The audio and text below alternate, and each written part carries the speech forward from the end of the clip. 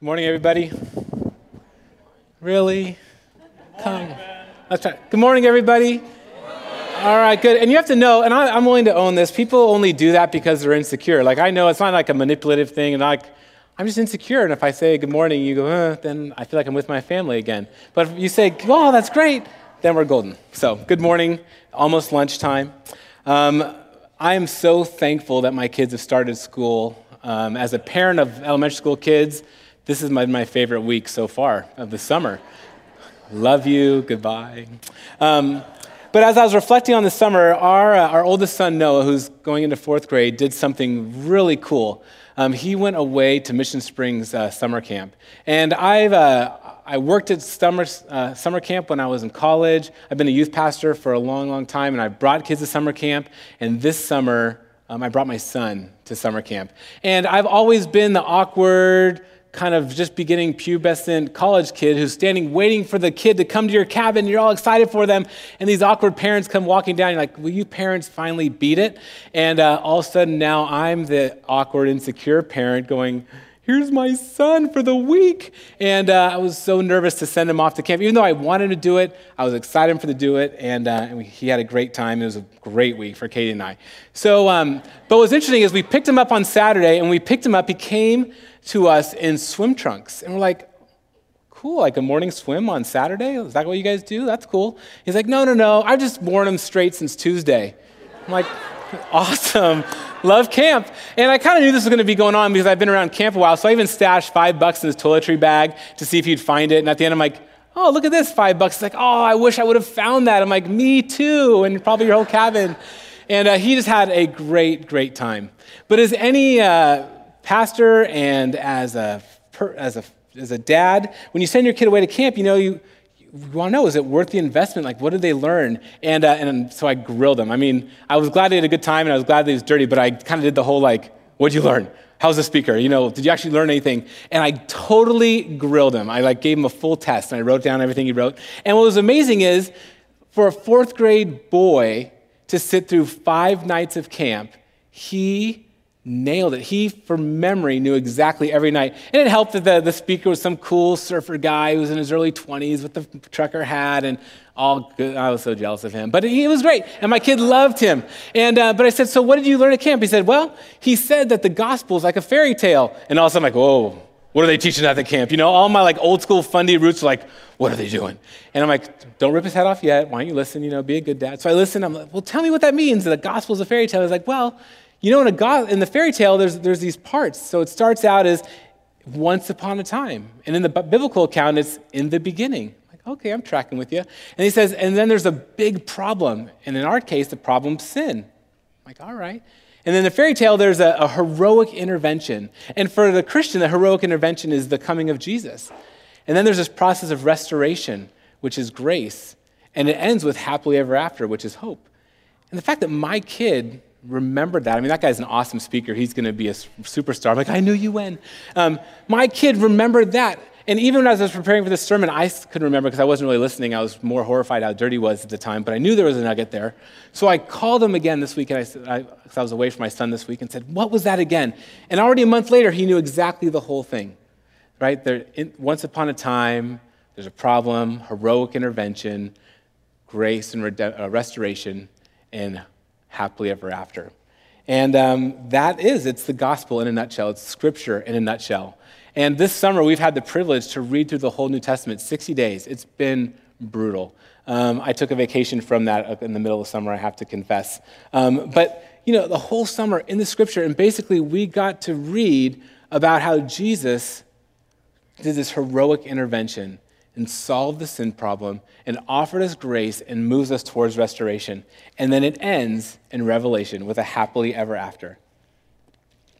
Now, whenever we talk to our students and say, hey, what book of the Bible do you want to read? They always pick Revelation because Revelation is gnarly. It's the weirdest book in the whole Bible. And I mean, as for a young guy, Song of Solomon is the best one. The second best one is Revelations because there's prostitutes all over the place. Like, what is this all about? It's got to be great. And so I thought, if I'm going to preach from Revelation, I can pick anything I want from Revelation. I started going Revelation 17. Oh, you have a beast, a monster, you have a prostitute, you have Babylon, you have bowls of fire. I'm like, this is going to be great. right? No, it's weird and doesn't make sense. And as you start studying about it, nobody understands it. And what's interesting, and you just need to understand that it's about life in general and about Revelations, but mostly for you as you read Scripture, all of us cannot escape this reality that we bring ourselves to the Scripture. Our view, our history, our egocentrism, our ethnocentrism, we bring all of that to Scripture. So when we read Revelations, we read it from that lens. And for the people that I've kind of traveled with in the early parts of my Christianity, in my very short season of life compared to like art and stuff, what those things meant have really changed. Who's Babylon and who's the great prostitute? When I grew up, it was the commies, man. They were Babylon, and they were going to come from the north, like, something out of Daniel or whatever. I don't even know, but I knew it was the commies. And then after the fall of the Soviet Union, it was like Iran, and the Middle East and all the Middle East crisis. And that's when you read Revelation, that's what's going on. And then I got really whacked out on some right-wing political stuff. I know it's liberal Hollywood. They're the great prostitute and the harlot. And it was like, but right, that's just me in 20 years of just like my little white middle-class American perspective, right?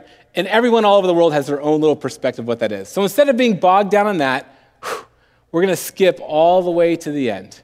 Because by the time you get to Revelations 20, 21, and 22, almost all biblical scholars, almost all Christians land and go, however we get there, Satan and all the demons, all of death gets thrown into the lake of fire. Jesus comes and restores all things for all time. Amen. So we're going to spend a little time in that. And at first I was all excited to do this passage in Revelations 21. And like all things in Scripture, there's some really good, tender words. And if you are in a place and you need a message of hope, then I really hope that you hear this message that Jesus has for us through his word. It is probably one of the most beautiful passages of all of Scripture, at least for me. But as I studied with it and as I wrestled with it and as we've been trying to do this meaning, significance, response, there has to be some takeaway. And as I wrestled with the response, there was a little bit of butt kicking involved, at least for me and maybe for you too. So hopefully there's a little something for everybody. So if you have your Bible, let's turn to Revelations 21, and we're going to go through this little rhythm that we've been doing all summer long, which is looking at the meaning, which means we just don't open up Scripture and go, I like this verse, and it means this. We actually want to understand the context and what it meant, the person who wrote it, what they were trying to communicate. Then we understand the significance, kind of the spiritual truths and the realities of what this passage is all about. And then we don't want to just be hearers of the word, but we want to be doers of the word. So we want to figure out ways that we can actually begin to implement what we've learned. And so that's the response we've been doing all summer. This will be the last time we do it now, but I'm sure as we preach in the future, you'll kind of get this glimpse of, oh, that's what they're doing. So with that, let's, if you'd read with me, Revelations chapter 21. It says this. Then I saw a new heaven and a new earth. For the first heaven and the first earth had passed away, and there was no longer any sea. I saw the whole city, the holy city, the new Jerusalem, coming down out of heaven from God, prepared as a bride, beautifully dressed for her husband. And I heard a loud voice from the throne saying, Look, God's dwelling place is now among the people. He will dwell with them. They will be his people, and God himself will be with them and be their God. He will wipe every tear from their eyes. There will be no more death, or mourning, or crying, or pain. For the old order of things has passed away. He who was seated on the throne said, I am making everything new. And then he said, Write this down, for these words are trustworthy and true. Would you pray with me? Heavenly Father and our gracious God, I thank you for your word. Thank you for the gift of your word, that you wanted us to know that your heart for us, that your heart for humanity and for all of creation is to be with us. And that someday there will be a time when we are with you and you will wipe away our tears and you will heal our pain and our brokenness and you will make us new. And for that hope, God, we are eternally grateful.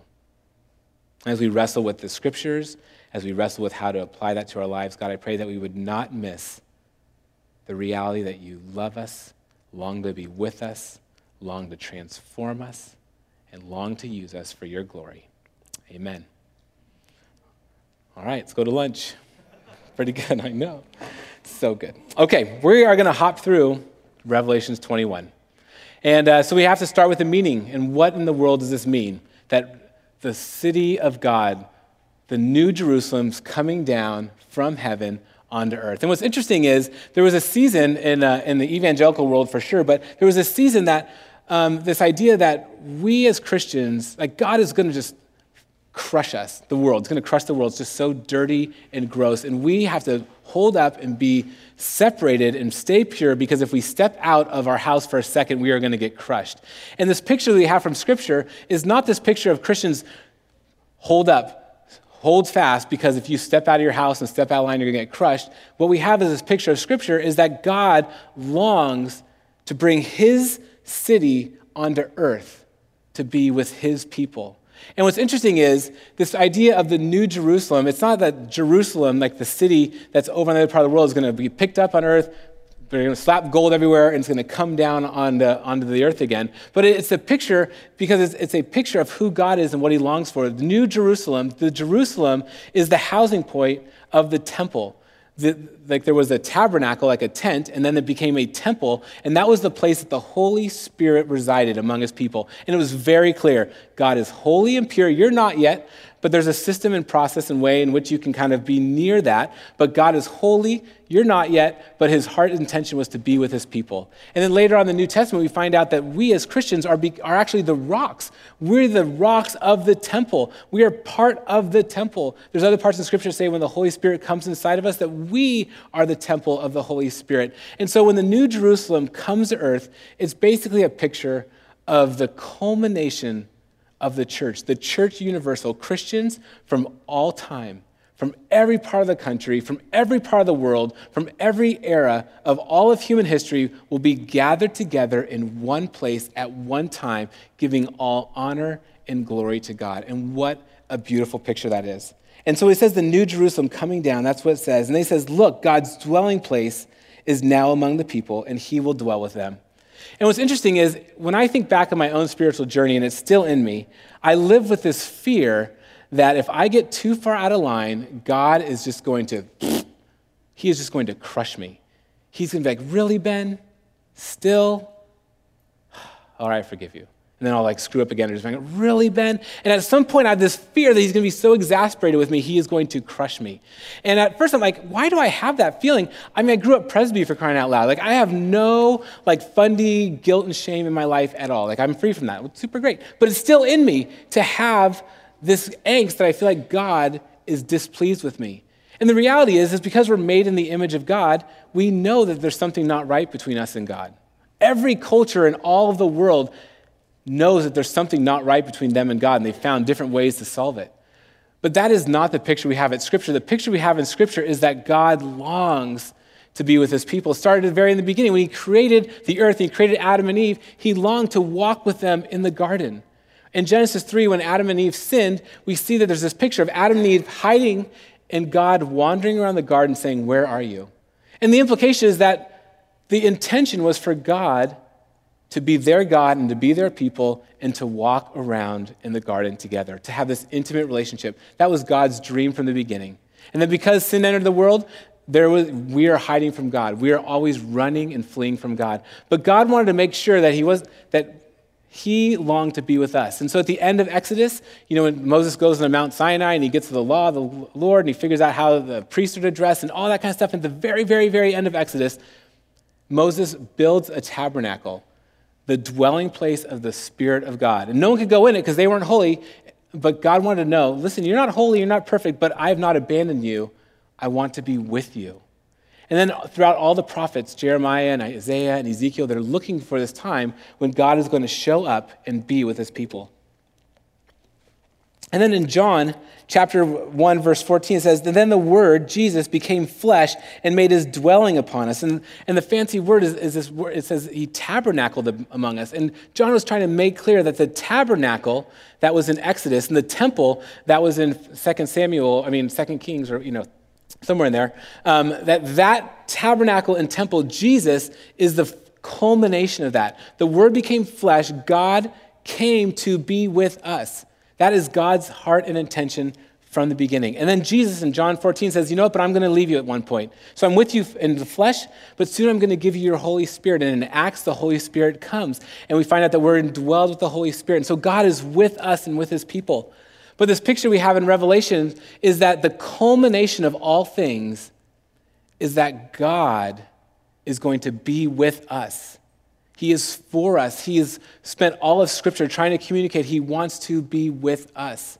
And at the end of all things, he will be our God, and we will be his people.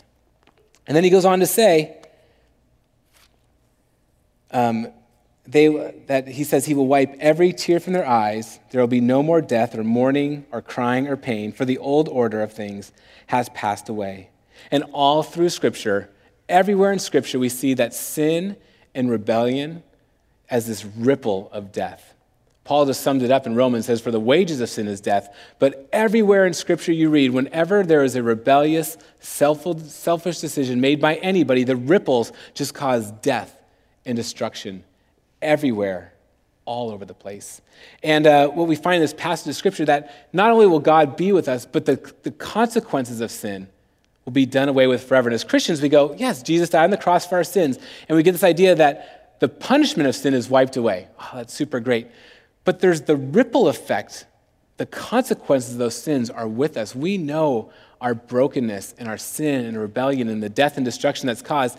And we lean forward to this point in time when Jesus will not just forgive us our sins, but will fully heal us and transform us, right? What an awesome picture. There will be this time when there's no more death, no more mourning or crying or pain. And then the last thing is that God, he will establish his authority once and for all. And the first time I read this, I just love this passage. Whenever I'm having a bad day or someone's being mean to me, I'm like, oh, God, one day this is going to be true. And I kind of forget about this last little part here, but it says, that he who is seated on the throne said, I am making everything new. And we can't miss that point, that in order for the city of God to come down, in order for God to actually heal us and wipe away every tear, that Jesus has to establish his kingdom, which means he's in charge. The throne of God is established. And he, because he's fully in charge, can make all things new. My son loves making Legos. If I go in his room and mess with the Legos, it is like death and destruction between the two of us. I've learned I don't mess with this stuff, even if I'm trying to be funny. He is the Lego master. He makes things. And he has the pleasure to break them apart and put them back together. He is the ruler of that little domain. And at the end of all things, Jesus establishes that we are simply clay. He is the potter and we are the clay. And at the end of all things, he will take us who are being crafted by him. He will take us who are being rebellious towards him and put them all together and establish his dominion and authority. So when I think of the meaning of this, when I look at God, what do you have to say for us out of Revelation 21? It's actually some pretty good news. It is, man, that God longs to be with us. The whole testimony of Scripture is that, and at the end of all things, that will be true. And when we are in the presence of God fully, the consequences and ripples of sin and death will be done with forever. And we will gladly live under the authority of Jesus for all time. And that is good meaning right there. And so we think about, well, that's great, and that was a good Bible study, but what does that mean for me, and how does that actually begin to move towards us right now? Because that's going to happen someday down the road. Like, whether you do nothing or everything, that will happen separate from us. But in the meantime, what do we do? And I cannot, as I was thinking about this, I could not keep getting away from this memory that I had when I was younger. I was 19 and I worked at a camp similar to what Noah went to. And for whatever reason, God cursed me and I barely even hit puberty. I was this chubby, awkward 19-year-old. And but I went to UCSB and so I thought I was cool and I didn't know how awkward I was until I saw pictures later. But I was this kid and I loved God. By the end of high school, I was kind of figuring out, okay, I think this Christian thing's for me and I'm going to get after it. And so, like a dummy, I'm like, I really went after it. In college, I went after it with Jesus. And part of what I did is I went and worked at a summer camp to love kids, like the college kid who loved my kid. And there I met Katie. So when we were 19, we met. And it was great. And she had a group of friends, I had a group of friends, and we started like talking on the phone and writing letters, and email just started, so we emailed a little bit. And we started kind of falling in love a little bit. And as we started falling in love, we're like, hey, let's date and let's make this thing happen. And both of us at this point in our college career, we're like pretty serious about our faith. We're like, man, we really love Jesus. And we're going to actually try this thing out. We're going to try to honor him with our relationship. So we made this commitment. We're not going to sleep together until we get married. We just made this commitment because we were 20, and it was easy too because we were a long distance relationship. How easy to make that commitment, you know? See you never, and someday it'll all work out. And but we love Jesus. We want to honor him, and so we made this commitment. And what happened is we dated and we wrote letters and we fell in love, and it was super great. But man, by the last year, I'm now I have high tea. I'm a college kid, and I'm ready for stuff, you know. And so I was ready for this next level of intimacy, but I made this decision with God.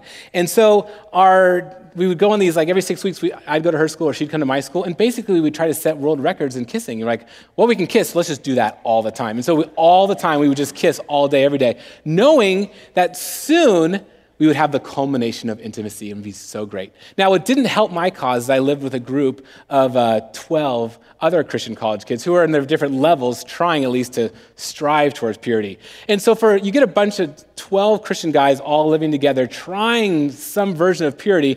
Well, if you ask them, man, what's it like to be married? Well, what it means to be married is, man, you try to be pure, but then when you're married, man, you just get to have sex all day. Now, you might eat meals here and there, and you might have to go to work, but basically, other than that, it's just sex all day, every day. And we're like, yes. And so those guys were helping shape me as I'm trying to stay pure and take cold showers every time I saw Katie, and knowing that one day soon we'd be married and we would live happily ever after. Now, we got married and are living happily ever after, and that's great, but that first year of marriage was a little bit of a train wreck for us, right? Because well, I was immature and for a whole bunch of reasons. But what I realized looking back is I created a false version of Katie. We had a long-distance relationship. I liked making out. She liked making out. There was parts of our relationship that I loved a lot. And I thought at one point I'm going to get the fullness of that, and that'll be great. But in that process, I forgot that she's a real person with real emotions and real anxieties and has a desire for her future and actually doesn't like vegetables and like hiking and certain things that she did for me when we dated because she loved me. And I'm like, oh, it was different. It was horrifying. And we spent our first couple years going, oh, this is the real you. This is the real me. Well, now we're working it out. And it's been great ever since, right, Foof? Yeah, so great. But the reason why I tell that is because when I think of my own spiritual journey, when I think of my own walk with Jesus, and when I think of our students and they head off to winter camp and summer camp and have these experiences, really, we're like these immature dating people. We take the best of what God can offer us. And we think, man, someday when God comes and establishes all things, it'll be the best that God offers us, and it'll be that all the time. Right? When you think of our friendships, we just like people because they give us certain things. But once it starts getting hard, we're like, oh, I don't really like that. But this picture that we have of God, when God comes and lives among us, dwells among us, it isn't just to him to dole out the blessings that we want. It's for true intimacy. It's a picture of true intimacy. The true version of me and the true version of God are joined together. Not me, God loves me, here's all the worst of me, and you know that, and God, I just want your blessings. It's all of me, God, and all of who God is. I can't just take his blessings and his grace and his mercy, which I take all the time, but he is pure and he is holy. He actually has something he wants me to do. He's a dad, he's a consuming fire, he's all these things. I can't just pick the ones I like, and if I'm gonna be truly intimate with God, I have to take all of who God is. And so one of the things that I need to work towards, that we need to work towards, is we need to move towards intimacy with God. So when God shows up at the end of the time, he goes, oh, God, you're going to wipe away my tears, that's great. And he's like, yep, and there's some other things we're going to deal with.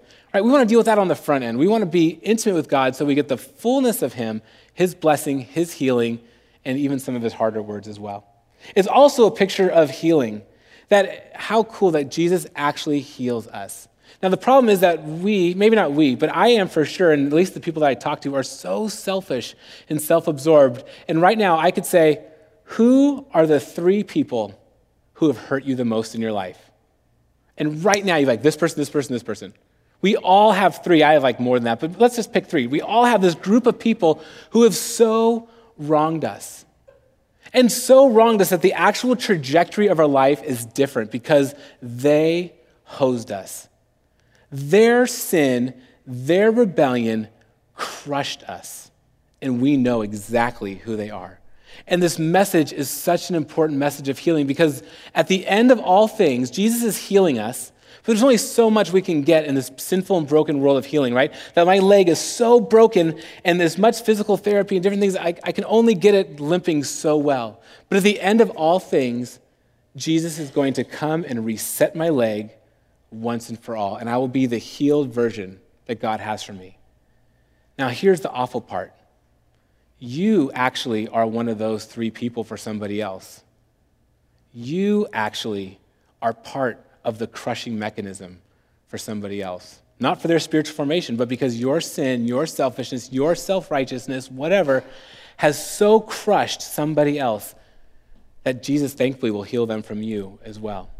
And if I'm thinking about what is the significance of this, and Jesus is ultimately going to heal me from all the bad stuff that happened to me, part of the significance needs to be me leaning into me offering restoration and healing to the people that have wronged me. I love AA. Right out of the gate, figure out who you've wronged.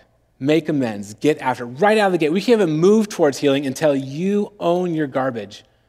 And as Christians, we have to own our garbage. And think about it. If that person that so wronged you came to you and said humbly and in a broken way, I'm so sorry, will you please forgive me? Not wanting to be reinvited to Christmas, but just asking for your forgiveness, you would do it. It's in us. We're made in the image of God to do that. So we have to turn the corner and be a part of that as well. And lastly, as far as significance, Jesus is going to transform us. He is the ruler of all things. He is the potter, and we are the clay. And he is going to mold us and make us into what he wants us to be. And we can do it willingly, or we can do it in Psalms. It talks about you're a horse and you're guided either by the bit or by the sight. And God wants us to be people who are guided by the sight. Oh, this is where you want me to go. But at the end of the day, God will yank the bit and get us where we need to go. Art gave us a really incredible thing to think about in our pastoral retreat, but he called it this idea of this process of repentance. We get this process of salvation, process of healing, but there is this process of repentance. And as we as a church, we need to be people who are in the process of repentance, which means you don't just get cleaned up enough so that you can be an acceptable person at Marin Covenant, right? Just stop doing this enough, and then you're good. And if you're a brand new Christian, we'll give you like 6 months to figure it out. And if you've been a Christian a long time and you goof up, then you're out. But for the most part, like just get to this level. Like, unfortunately, that's people's impression of the church, but that is not the church. The church, our mission statement is moving towards Christ, which means it doesn't matter where you're at, where your starting point, but we are asking that our church be people who are continually moving towards Christ. And the only way we move towards Christ is when we move towards Christ, we have to say, God, what is the offensive thing in me? What is the thing in me in this next season that you need to mess with? And to repent. And thankfully, God gives us just what we can handle. We always thought about sin and suffering, but I think it's just because we're immature. We don't know how to deal with other things. It's like, but he wants to, whatever this thing in your life is right now, God is asking you to repent of it, to work it out, because there's 10,000 other things down the road that you have to work on. Everyone in your family is like, please work on that thing so you can work on these other things, right? We have to be continually working. And as a church, at least I know for our pastoral staff and our leadership team, we do not care where you are at. We don't care how far outside the bounds of orthodoxy or your life or your lifestyle.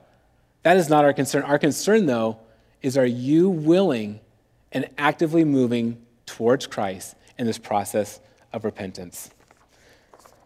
Okay, so lastly, what are we going to do with this? If the reality is that God longs to be with us, longs to be intimate with us, longs to transform us and heal those that we've broken, and to make all things new, what is our part of it? So I came up with a couple things that God's been really convicting me on, and maybe some of these will be helpful for you too. So in order to experience this picture of intimacy, healing, and transformation, we must submit to Jesus and his plan. That's a hard word. I would so much rather just stop and go, someday God will be with me and he will wipe my tears away, which is so true. But that only happens when he establishes his authority and his reign. And even though we're not there yet, the Christian's call is to live in this already and not yet. We are a part of expanding God's kingdom on earth as it is in heaven, which means until Jesus makes that complete, we must be in the process of submitting our lives to Jesus, be open to his healing and transformation. So what is that next level? And if you're like, I'm great with Jesus, and you have not thought, man, ask someone in your family, and they will tell you right away. But when you think of your devotional life, one of the things that we're trying to work towards is having a reflective prayer life. Our prayer life isn't just God, God, God, God, God, God. I need this, I need this, I need this, help me with this. But a reflective prayer life, that part of our spiritual diet is, God, search me, test me, know me, reveal any offensive way in me, and lead me along the path of everlasting life. The only way we move forward in a church, for as complex and diverse as we are, is if we own together that we are for Jesus, moving towards him, not satisfied staying where we are, working on the little small thing that he has for us right now, and taking steps and encouraging one another to do that. The second I think is a good news, and is kind of too noble for me, but maybe great for you. But this reality that we are the body of Christ. Like, we're not just a church and we just don't hang out, but we are Christ's, Jesus' plan to establish the kingdom of heaven on earth as it is in heaven until the day when he culminates everything. Like, we are the plan. We aren't just supposed to be Christians who live and try so hard not to keep sinning that one sin, not to keep trying to wreck shop with everyone. Like, oh God, I don't want to do that. That is not the picture. We are Christ's ambassadors. Not just as ambassadors, he has given us the mark of being his daughter, of being his son. We have been given power through the Holy Spirit, and we are God's people in this moment, in this time. I love how Jeff says it. You are you. You are the you. You're the only you in your world. Like, you think, oh, someone else needs to come on. Someone else is going to have to fix my marriage and be a nicer husband. No, I'm the only husband Katie has. Like, I got to fix it. My junk I have to fix. My kids aren't going to get another dad. The people at work in this season these are them. Like, I am me. And I can either be me and go, oh, I'm just a wretch and life's awful and I'll keep trying hard not to be awful. Or I can have a noble calling of Jesus' very own son, a very own daughter, and he has called me specifically to this moment, to this place, to this group of friends, to be his ambassador, to let the world know in word and in deed that God longs to be with them, that God longs to heal them, and that God longs to transform them. That is our noble calling. And the last one is just a simple question for you. Where can you specifically work towards healing and restoration? It's a great thing to think about. And when you think of your normal life, it's not that noble. I'm sorry. I wish my life was more exciting and something, but it's your life. Like, for me, I am a husband, I am a dad, I am an employee, I'm a pastor, I run a silly dads group at San Ramon, I live on my street, and I drive slowly. Those are like the things I bring to the table, okay? That's me. And so in all those things, I want to bring the best version that God has for me to be his ambassador so that Revelations 21 happens in my family, at my work, at my kids' school, in my extended family, and when people pass me on the freeway. That's what I want to do. And you all have those things for you as well. So my prayer for all of us is that this would not just be a nice little scripture we put on our wall, but would be a transformative scripture that would mold and shape us. Let me read it one more time, and then we'll wrap this up. Then I saw a new heaven and a new earth, for the first heaven and the first earth had passed away, and there was no longer any sea. I saw the holy city, the new Jerusalem, coming down out of heaven from God, prepared as a bride, beautifully dressed for her husband. And I heard a loud voice from the throne saying, "Look, God's dwelling place is now among the people. He will dwell with them. They will be his people, and God himself will be with them and be their God. He will wipe every tear from their eye. There will be no more death, or mourning, or crying, or pain. For the old order of things has passed away. He who is seated on the throne said, I am making everything new. He said, write this down, for these words are trustworthy and true." Would you pray with me? Gracious God, I thank you that you have not given up on me. You've not given up on us. And there's actually nowhere in your word that says that that is who you are.